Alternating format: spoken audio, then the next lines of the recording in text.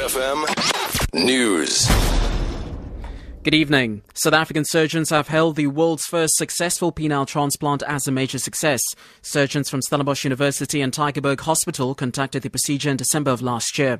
The groundbreaking procedure was part of a pilot study that began 5 years ago to develop a penile transplant procedure that could be performed in a typical South African hospital theatre setting. The patient was a victim of a botched circumcision.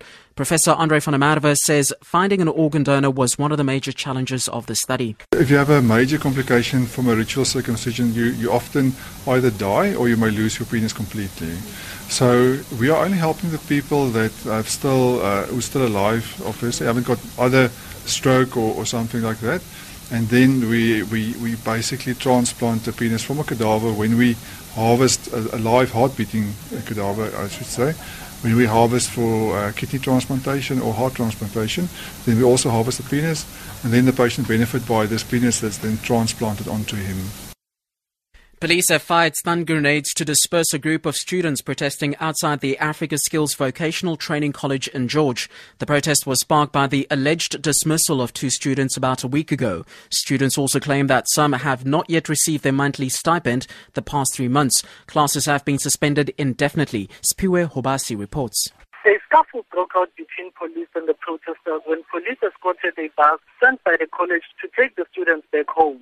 The chanting students forced the bus to turn back before it could reach the college.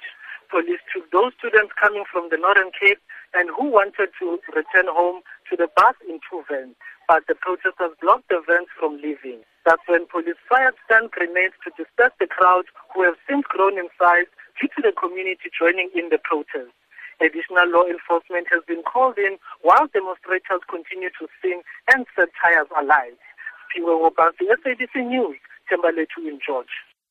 College management say the apprentices have not yet been sent home, but were told to return to their host employers rather. The students do 3 months academic training and 9 months practical work.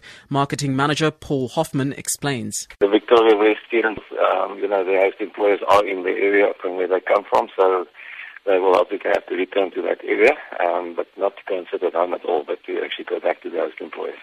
The idea is not to have a vacation or a time off. Cape Town traffic officers have arrested 5 suspects when the officers stopped to lend a hand for what they thought was a vehicle breakdown. The officers linked to the city's Ghost Squad pulled over next to a vehicle on the M5 highway near Klipfontein off-ramp. However, they found various car audio components that the suspects could not account for. It was further established that the 3 men and 2 women are wanted on a range of charges. They will remain behind bars up until their court appearance, which is on Monday. And finally, an Italian man has taken the unusual step, of buying a full-page advertisement in a national newspaper to publicly denounce his wife as a serial cheater and tell her he is divorcing her. The man accuses his wife of despicable betrayal in their 7-year marriage. He also opened a Facebook page, which has attracted thousands of likes. For Get Up FM News, I'm Eugene Pateni.